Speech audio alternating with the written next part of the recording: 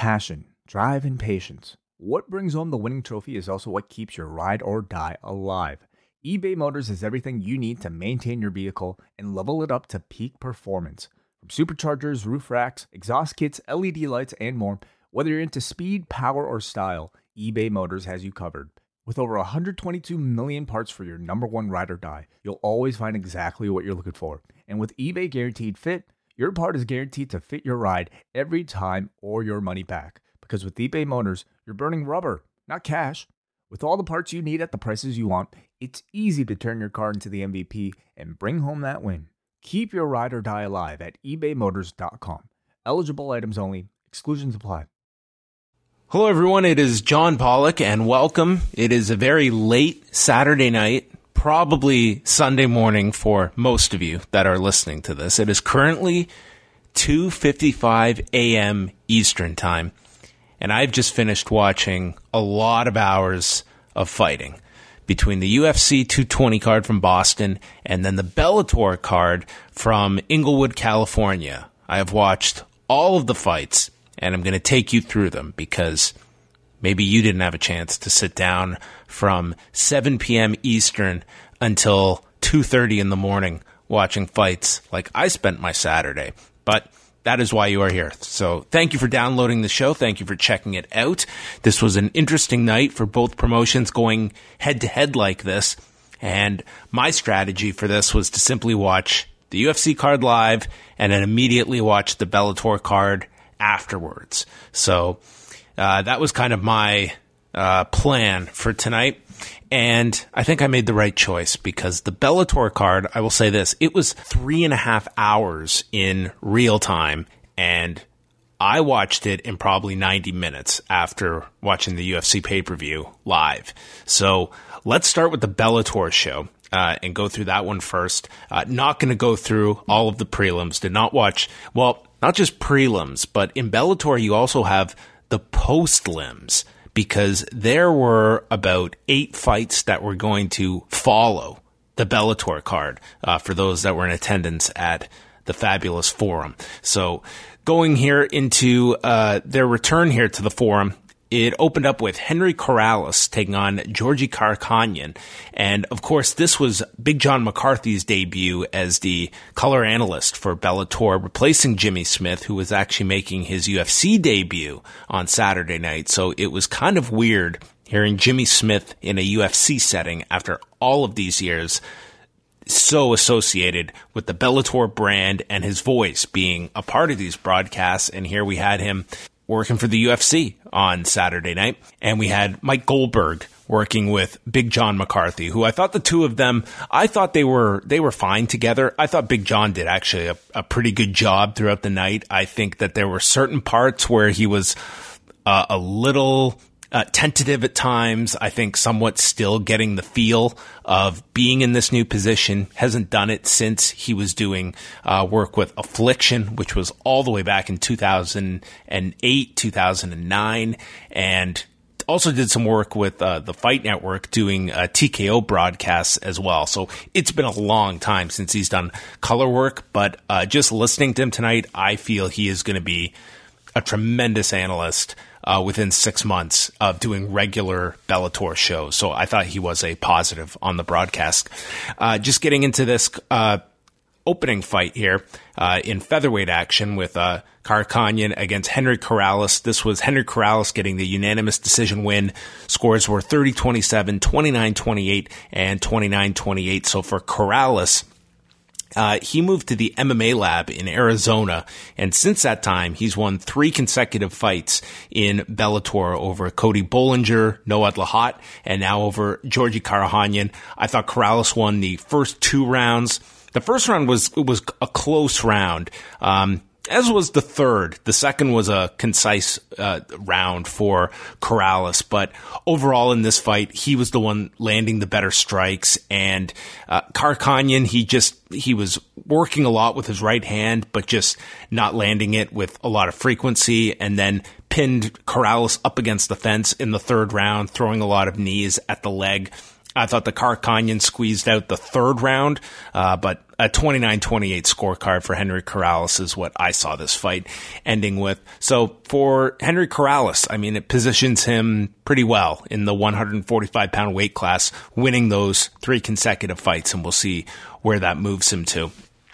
One of the standouts of all of the fights on Saturday night, and one of the biggest names to focus upon in 2018, Aaron Pico, who came into Bellator last year, had that infamous debut, losing to Zach Freeman in all of 24 seconds, and then rebounded later in the year where he defeated Justin Lin. So this was kind of an interesting fight for him, taking on an experienced fighter in Shane Crutchton, who is a 12-3 fighter at featherweight. And in this fight, we saw a very composed Aaron Pico who landed 2 left hooks to the body, the second of which Crutchton went down, and this body shot was devastating. He went down and it was done.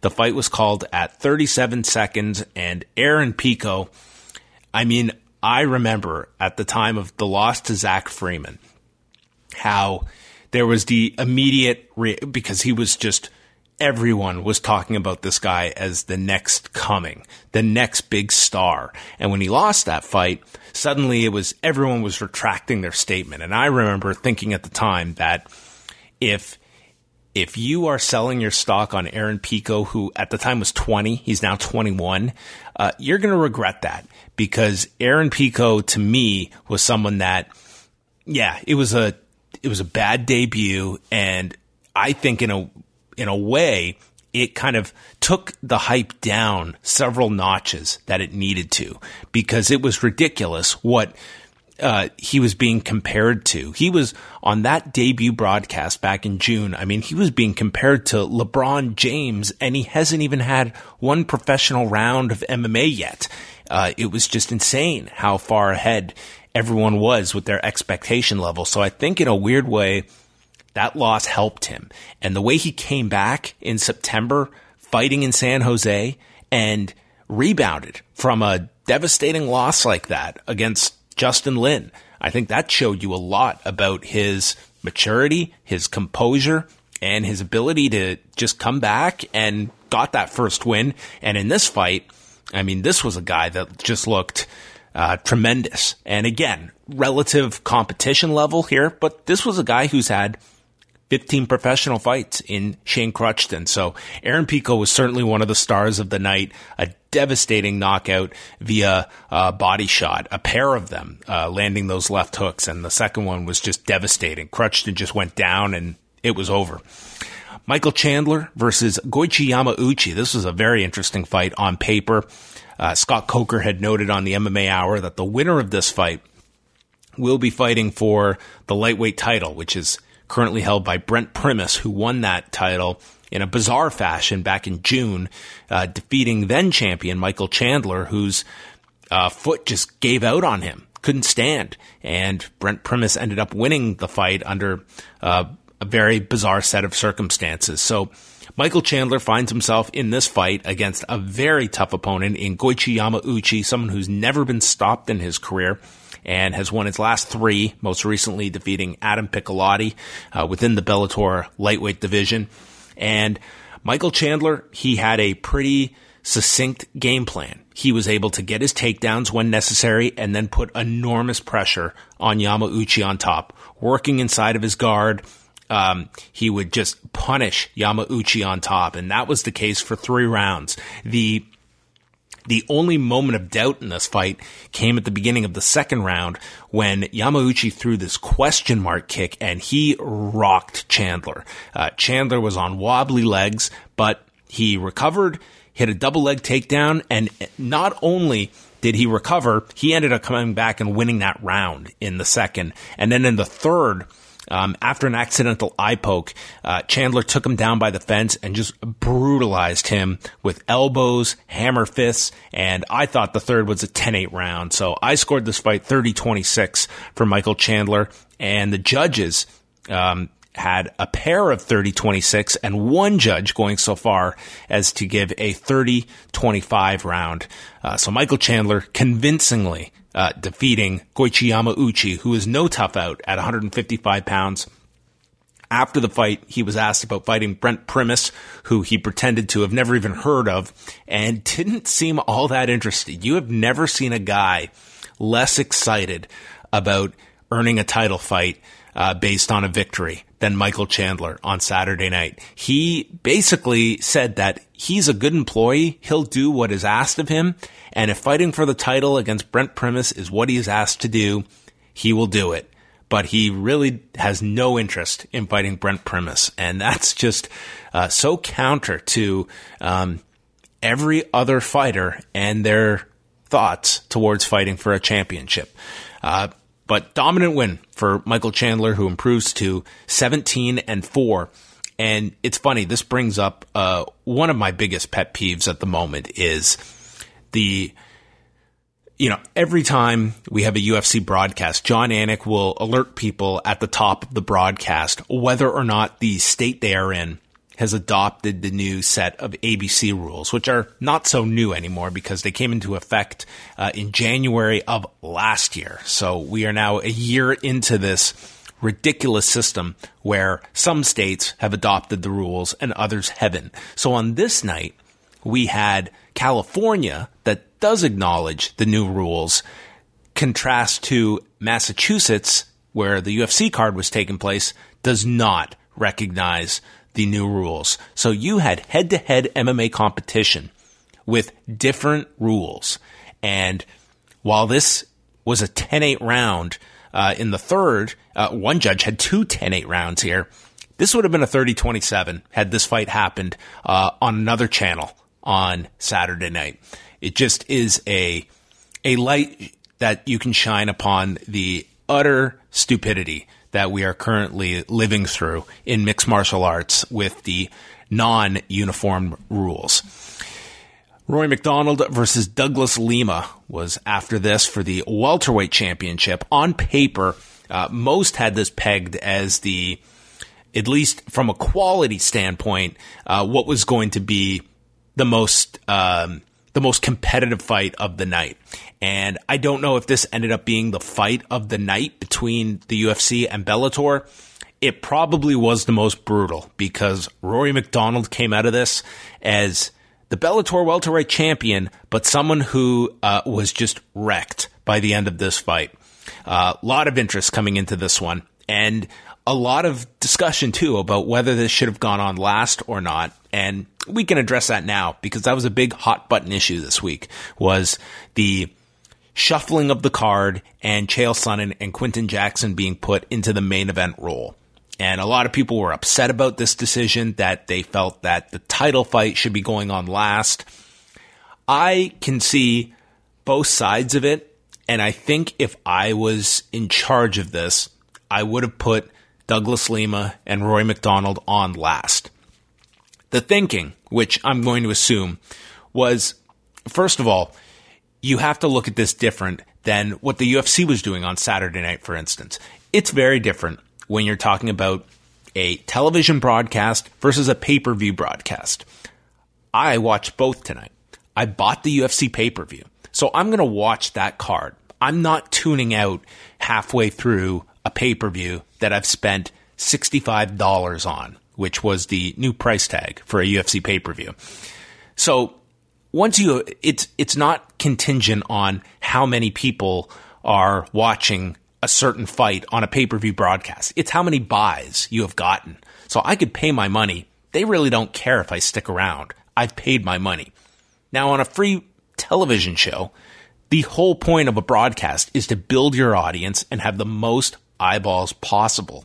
And you have to look at it. Who are the biggest stars on this show? And they are Chael Sonnen and Quinton Jackson. So who is most likely to retain that audience from 9 p.m. and have them still watching at midnight?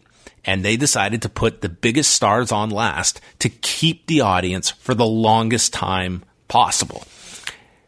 The counter to my own theory that I'm laying out is the fact that 2 years from now, Chael Sonnen and Quinton Jackson will probably not be your stars in Bellator. At least I hope they aren't. I hope that Douglas Lima and Rory MacDonald are two huge stars for Bellator. Rory MacDonald has a level of popularity. He is well known within mixed martial arts, but he's not a superstar outside of mixed martial arts. Douglas Lima isn't a superstar within mixed martial arts. He is a criminally underrated fighter. So I would have used a big platform such as this launch on the Paramount Network to put these guys in a position where the audience may not take to these two as being superstars, but I'm telling the audience they are superstars because they are in the top position. And maybe I'm going to lose viewers from the Sonnen Jackson fight before my main event. And the peak is going to be in the second to top fight with Jackson and Sonnen. But I am at least presenting that our homegrown guy in Douglas Lima and a guy that we have a lot invested in Rory MacDonald for years to come, they are the stars of this show, and that you are educating your audience that these are stars because we want you to perceive them as stars tonight being in our main event. So that is my thinking on the big discussion. I do understand, though, why they put Jackson and Sonnen in the main event slot, and I will bet when the ratings come out that the most watched fight will end up being Jackson and Sonnen. Getting into this fight with Lima and MacDonald, MacDonald had a strategy of being able to take down Lima and then work on top. And we saw MacDonald try to catch Douglas Lima's leg. This happened in the second round, landing some strikes while Lima started as well. And it was very much Rory MacDonald's fight for the first 3 rounds, I would say. It wasn't until it was actually into the third round where Lima got things going after dropping the first 2 rounds. And this is when Lima kicked out Rory's leg, and his leg just buckles, and he goes down, and Lima gets on top and drops a bunch of elbows on top of Rory MacDonald. So Lima got the third round. Into the fourth. The fourth was a very close round, and it featured a close-up of Rory's shin, which had this enormous hematoma on it. Rory later said that it looked like a person was growing out of his leg, and that wasn't the worst description in the world, which gives you just a sense of how awful this looked. And MacDonald ended up, they were stood up by referee Jason Herzog. MacDonald got a late takedown in the round and ended up being very aggressive on top. This was a close round. You could give it to Lima. I gave it to Rory MacDonald. And then in the fifth, it was a Rory round where he just took Lima down, cut him open with elbows, and controlled him for the whole round. So I had it 49-46 for Rory MacDonald. The judges had it 48-47, 49-45, and 49-46. However you scored it, you have to score for Rory MacDonald, who wins the title by unanimous decision. He stated afterwards that this was the toughest opponent he has ever fought, which is quite the accolade, considering the level of guys Rory MacDonald has fought, in particular Carlos Condit, Robbie Lawler, Stephen Thompson. I mean, he has fought some very tough guys. So to put Douglas Lima at the top of that list in terms of the toughest that he has fought is quite the honor there for Douglas Lima. Rory was a mess after this fight. His leg, he couldn't even stand on. His face was all beat up. Rory MacDonald definitely was through yet another war in this particular fight. And that's certainly going to be something focused upon with Rory MacDonald. He's 28 years old, but he has had some battles in his career. Main event, Chael Sonnen and Quinton Jackson. This was Chael Sonnen against a 253-pound Quinton Jackson. The former UFC light heavyweight champion, Quinton Jackson, weighed in at 253 pounds for this fight.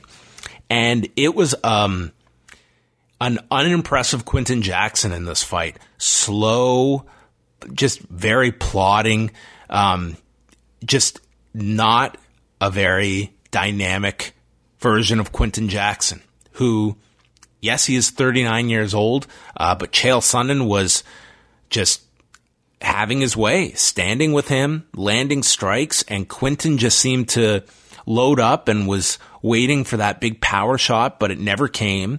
And I don't know. For me, Quinton Jackson, I don't see this guy ever fighting at light heavyweight again.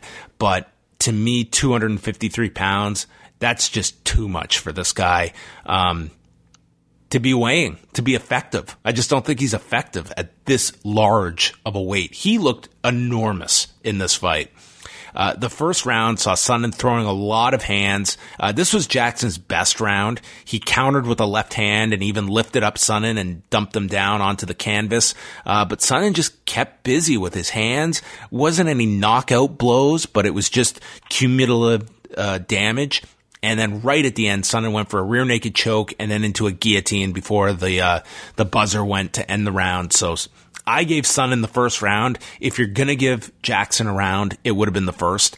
The second just saw Sonnen use an inside trip for a takedown, drops punches inside, worked on inside the guard, later moved to half, and another Sonnen round. And then in the third, Jackson knew that he was behind on the scorecards, and he was just, he put a line down in the canvas to challenge him, turned his back to Sonnen. He just wanted to have a big shootout, and Sonnen just took him down and won the round. It was a fine performance by Chael Sonnen. He did what he needed to win. This was by no means a very exciting fight, but if you compare it to Chael's last fight with Wanderlei Silva, this was Don Fry Takayama in comparison. Significantly better than that awful fight with Wanderlei Silva. So Chael Sonnen wins. All three judges had it 29-28. So maybe I was one of the few that scored it 30-27 for Sonnen, but no harm in however you scored this, as long as Chael Sonnen was the person you thought won the fight, because he clearly did. So he advances, and he will face the winner of Frank Mir and Fyodor Emelianenko. And they had all of the members of the Heavyweight Grand Prix come out at the start of the show in these varsity jackets. And they each faced off with their opponent and interviewed them throughout the show. Except for Fedor. I don't believe they ever interviewed Fedor on this show, unless I missed it. And some upcoming shows they've got. They'll be back next Friday with Larkin and Gonzalez fighting. And then February 16th is the next Heavyweight Grand Prix match as Matt Mitrione takes on Roy Nelson. March 2nd, they've got a fight with Darian Caldwell and Leandro Higo. And then they announced their next Saturday night card will be April 28th at the Allstate Arena in Chicago with Fedor taking on Frank Mir. So that's the next round of a big cards for the company, and no announcement yet on Ryan Bader against King Mo. So that's the only remaining heavyweight Grand Prix opening round fight that still has to be booked for a show. So maybe that'll happen in May. You probably don't want to get too late in the year where you're trying to wrap up the first round matches, because it's going to be a stretch to try and get this tournament wrapped up 12 months from now. That's going to be the test here. So that was the Bellator show. Not the best Bellator show in the world. I think Aaron Pico was kind of the star of the show. You did set up your welterweight, your next lightweight title fight, potentially. This was interesting as well. So Chandler wins the fight. This was in California, where you weigh in, and then the following day, when you get to the arena on fight day, they weigh you. And if you've gained more than the allowable limit, California will recommend that you fight at a higher weight class the next time. And apparently that's what happened to Michael Chandler. He gained too much weight. So if he fights in California again, they may force him to fight at welterweight. And now Chandler could just fight in another state and fight Brent Primus somewhere else, but California is a regular stop for Bellator. Bellator does not just run every state in the U.S. They have their collection of places they run, and California is a big one. So that's kind of interesting to see how much enforcing goes on here if Chandler has to go up and fight at 170. So the big story is Rory MacDonald winning the title. Chael Sonnen advances in the tournament, and Aaron Pico's knockout. So those were the big takeaways from the Bellator show on Saturday night. So from there, we will now go on over to the UFC card, which was taking place from the TD Garden in Boston, Massachusetts. A lot of interest in the top two fights, with the heavyweight and light heavyweight championships being defended. And then there was the rest of the card, which, admittedly, I don't think most were looking at this undercard as much. And it was an undercard. It was, there were some highs and lows along the way. So, we will start off, from the bottom and just, work our way up through the card. It kicked off with Islam Makhachev taking on Gleison Tibau, the returning Gleison Tibau, who has fought 26 times in the UFC. That was up until November of 2015 when he was he won a fight which was later overturned, and he was suspended for 2 years for a USADA violation. So he was coming back 2 years later on Saturday night, and Gleison Tibau, who is 34 years old, going on 50, this man has had a lot of fights, and this was not one of the more positive ones because this was a battle of two southpaws, and Makhachev cracked him with this left hand, drops Tibau, and it's over. 57 seconds. Islam Makhachev wins this by knockout, and he improves to 15-1. So started things off with quite the blast here with Gleison Tibau just being put to sleep in 57 seconds.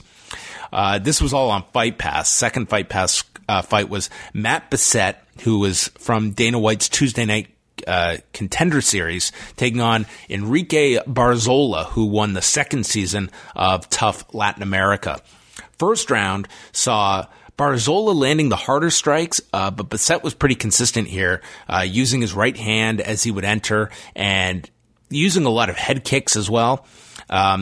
I thought Bessette won the first round, and then things turned around in the second and third with Barzola clearly coming back and pulling away. And Barzola was able to lift and slam Bessette, did this with some regularity in the second round.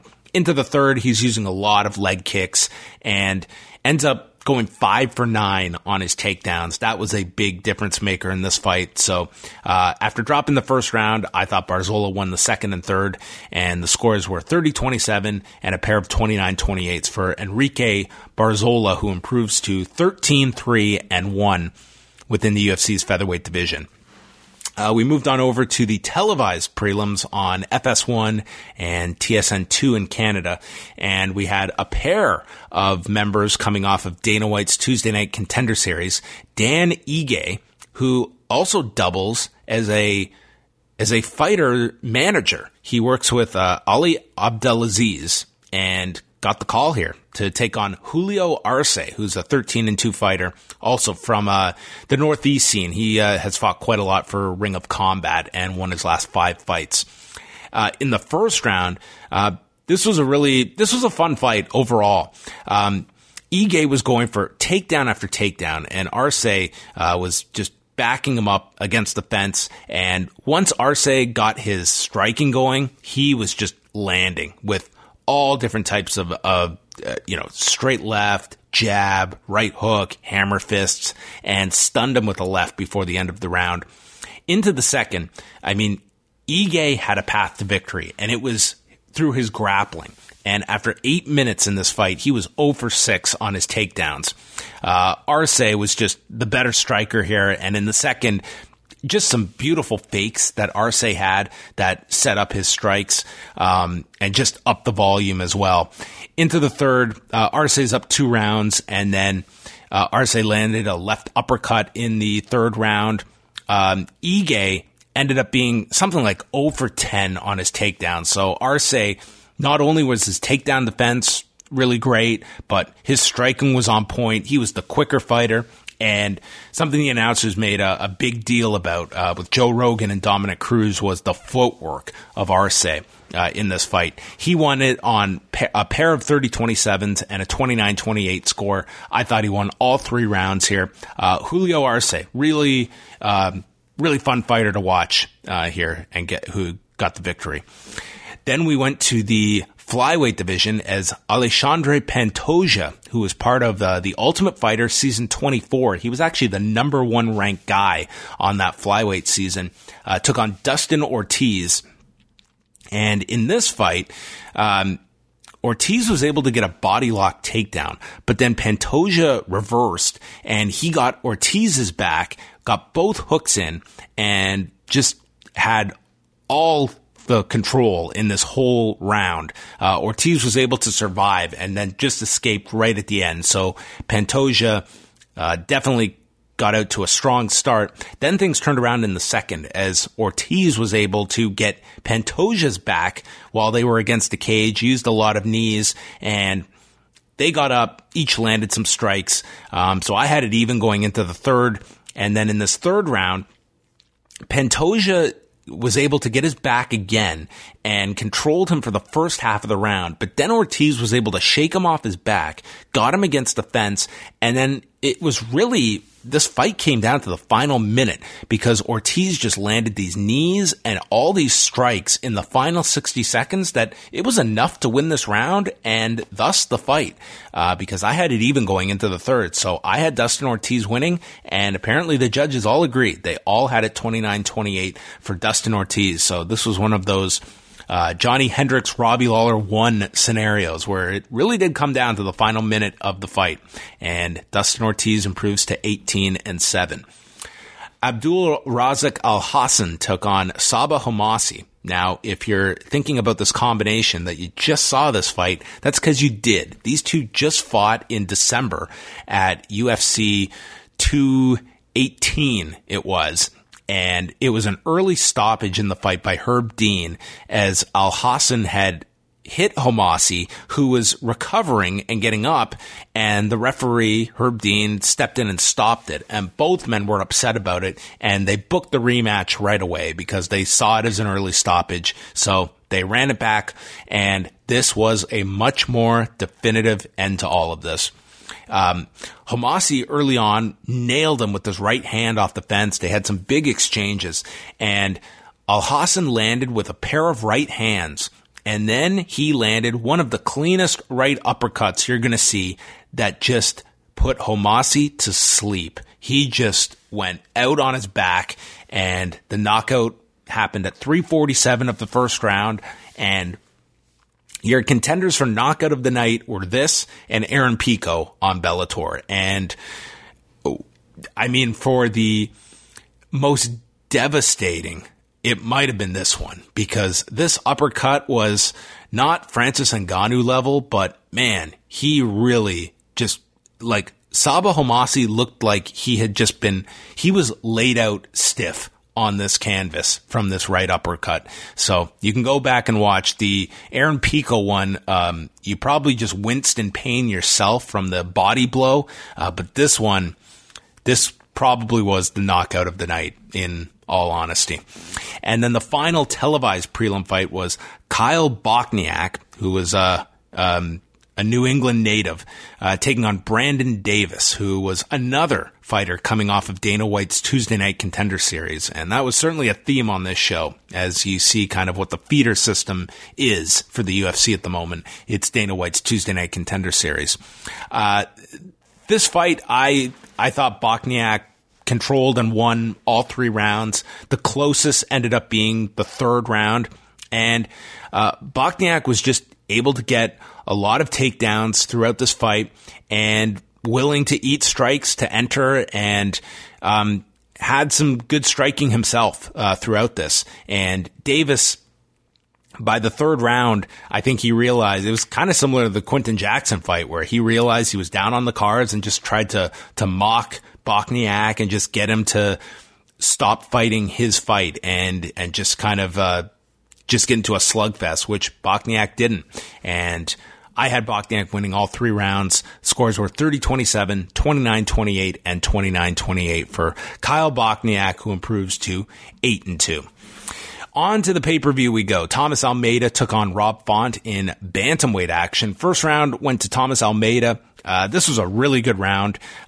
Both men just very, very tight striking from both. Very technical from each one. Almeida was just upping his output as the round progressed and using a lot of different angles to use head kicks to set up punches as well. Just some complex stuff he was working on.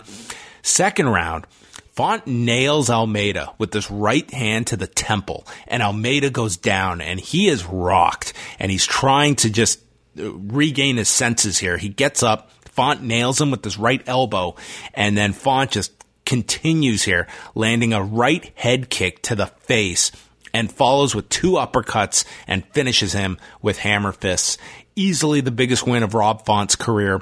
2:24 of the second round. Rob Font wins by TKO. This is only the 3rd loss of Thomas Almeida's career, and Rob Font, huge victory for him in the UFC bantamweight division. He had also just gone over training in Thailand, and I think you could definitely see the effects of that training in Thailand, just because his striking, he's always been a very good striker, but he was just laser accurate in this second round when he was able to rock Almeida, and how quickly he followed up with just precise striking afterwards. Very, very good performance from Rob Font. John Vellante took on Francimar Barros in light heavyweight action. Whenever you see Francimar Barros' name on a fight, you always worry, because this is not the most exciting guy in the world to watch fight. He's had his moments, but they've been few. This fight, it was a much more reserved Jean Vellante. This wasn't him just trying to play rock'em sock'em for 3 rounds. He was willing to take strikes, but it was a lot of him just kind of walking down Barros, putting him up against the fence. He was always controlling the center and just outstriking Barros for 3 rounds. And the crowd didn't get into this. I mean, there was striking happening, but it was very much one-way traffic. And then Barros in the 3rd was able to land this clean body kick and a counter left hand. And that was kind of his highlight of the whole fight. Vellante just kept backing him up. And the 3rd was the most competitive round, but still a Vellante round for me. Then we got to the scorecards, and this was insane. So I've got this 30-27 for Vellante. Most have this 30-27 for Vellante. And they read the judges' scorecards, and you hear Bruce Buffer state that the first judge scores this 30-27 Vellante. And when you hear that specific designation that the first scorecard was for Vellante, that means we got a split decision. That's right. There was a judge that scored this fight 29-28 for Barros. And this was the most egregious scorecard of the night, of the very new 2018 year.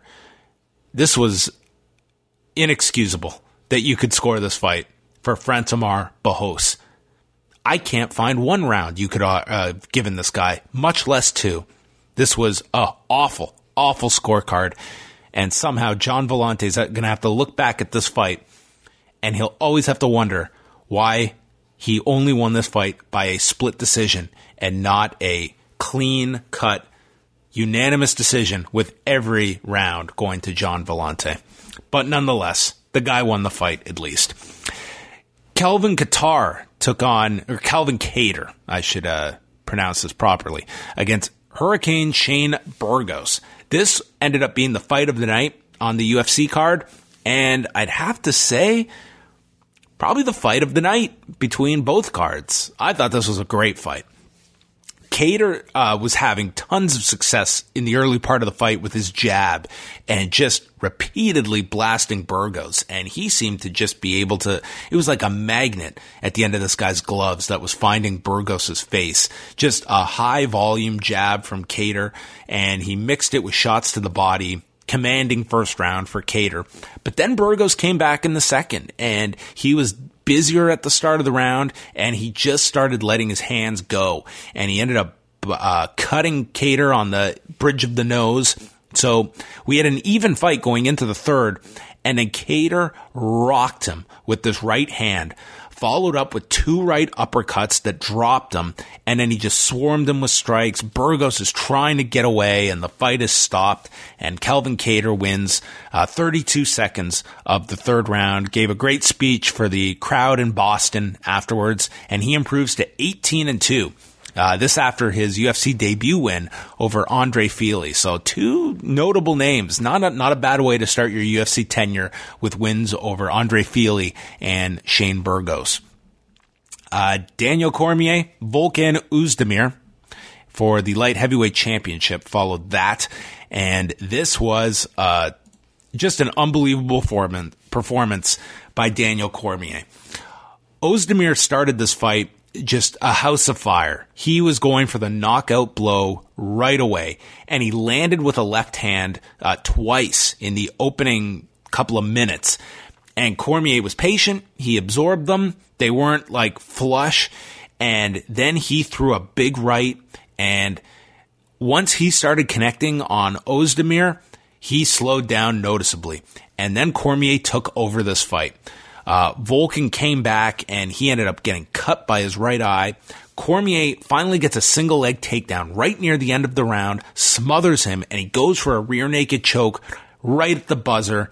And this fight would have been over because he had this choke in deep. But then we go to the second round. Oezdemir is tired. Cormier gets the trip takedown, and Cormier moves to side control, gets a crucifix, and then starts dropping these right hands with strikes and just blasting him. And the fight gets stopped at the 2-minute mark. Just a dominant performance by Daniel Cormier. He had stated earlier that there are levels to these things, and you're not at my level. Well, after the fight, he applauded Volkan Oezdemir, stated that he's going to be a great fighter, and he was a game opponent. He really put over Volkan Oezdemir after the fight. But this was one of those great performances that Daniel Cormier will look back on in his career. Someone that certainly the questions were there. This guy's 39 years old. He's about to turn 40. He's 38 years old. He's about to turn 39 in March. So he's getting older. But he looked great in this fight.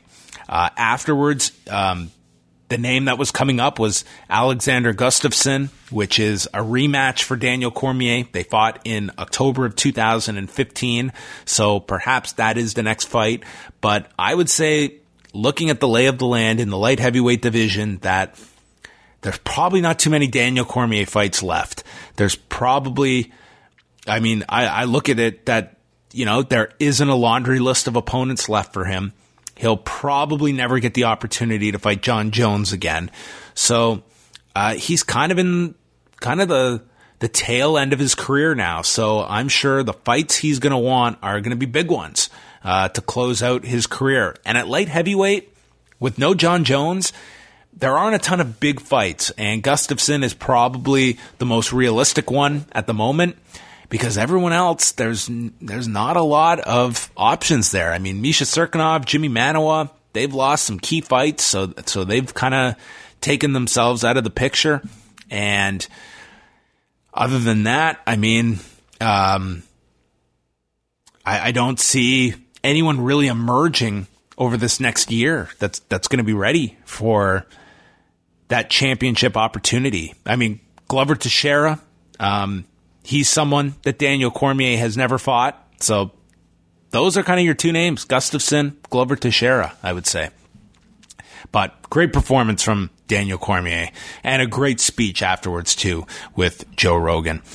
And then we went to the main event. This was the fight everyone was anticipating. One of the biggest heavyweight fights, I'll say, in UFC history. Stipe Miocic defending the title, going for his third heavyweight title defense, which would be a new record, against Francis Ngannou. And this first round was incredible. This was a great round where you are just at the edge of your seat because Ngannou is just going for that one shot to put Miocic to sleep. And to watch Miocic in this round, I mean, this is a guy that just was not given enough credit going into this fight. And one of the biggest concerns I think a lot of people had was the fact that Stipe Miocic, despite his great track record and winning fights, this guy gets hit a lot.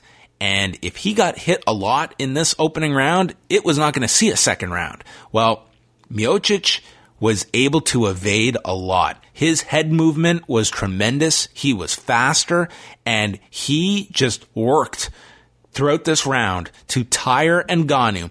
And by the end of this round, it was Miocic that was the one landing on Ngannou. He got a takedown, and as he got him into side control, Joe Rogan, I think, realized very early on this was not going to be a good night for Francis Ngannou, because when Ngannou was in side control, Rogan just said he looks lost. And Miocic ended the round with another flurry and a takedown off the fence, and Ngannou was very tired after this first round. The first round was definitely his best round, and he lost it to Miocic. And Miocic, for the next 20 minutes, systematically broke down this heavyweight star in waiting in Francis Ngannou. In the second, we saw more of Miocic landing with his right and a power double to take Ngannou down by the fence. And then he introduced a strategy of just putting his weight on top of Ngannou while they he was leaned over on top of Ngannou against the cage, and just not letting Ngannou get any rest at all. It was just constant forcing this guy to work. This continued on into the third round. In the third, this was when we got into 10-8 territory for me. Ngannou did land a clean right. It was his best shot of the fight, and Miocic just ate it, took him down, got him in the half guard, and dropped all of these shots. This was a huge round for Miocic, despite the right that landed for Ngannou. And I would argue the third was a 10-8 round. Some people didn't go that far. Most thought the fourth was a 10-8 round, because this was all Miocic. And this is even with Massachusetts, which doesn't have the new ABC rules. Still a 10-8 round. Ngannou was just so tired. He did nothing this round. And then in the fifth, it was more clinching against the fence by Miocic. Ngannou just tried a desperate flying knee to no success.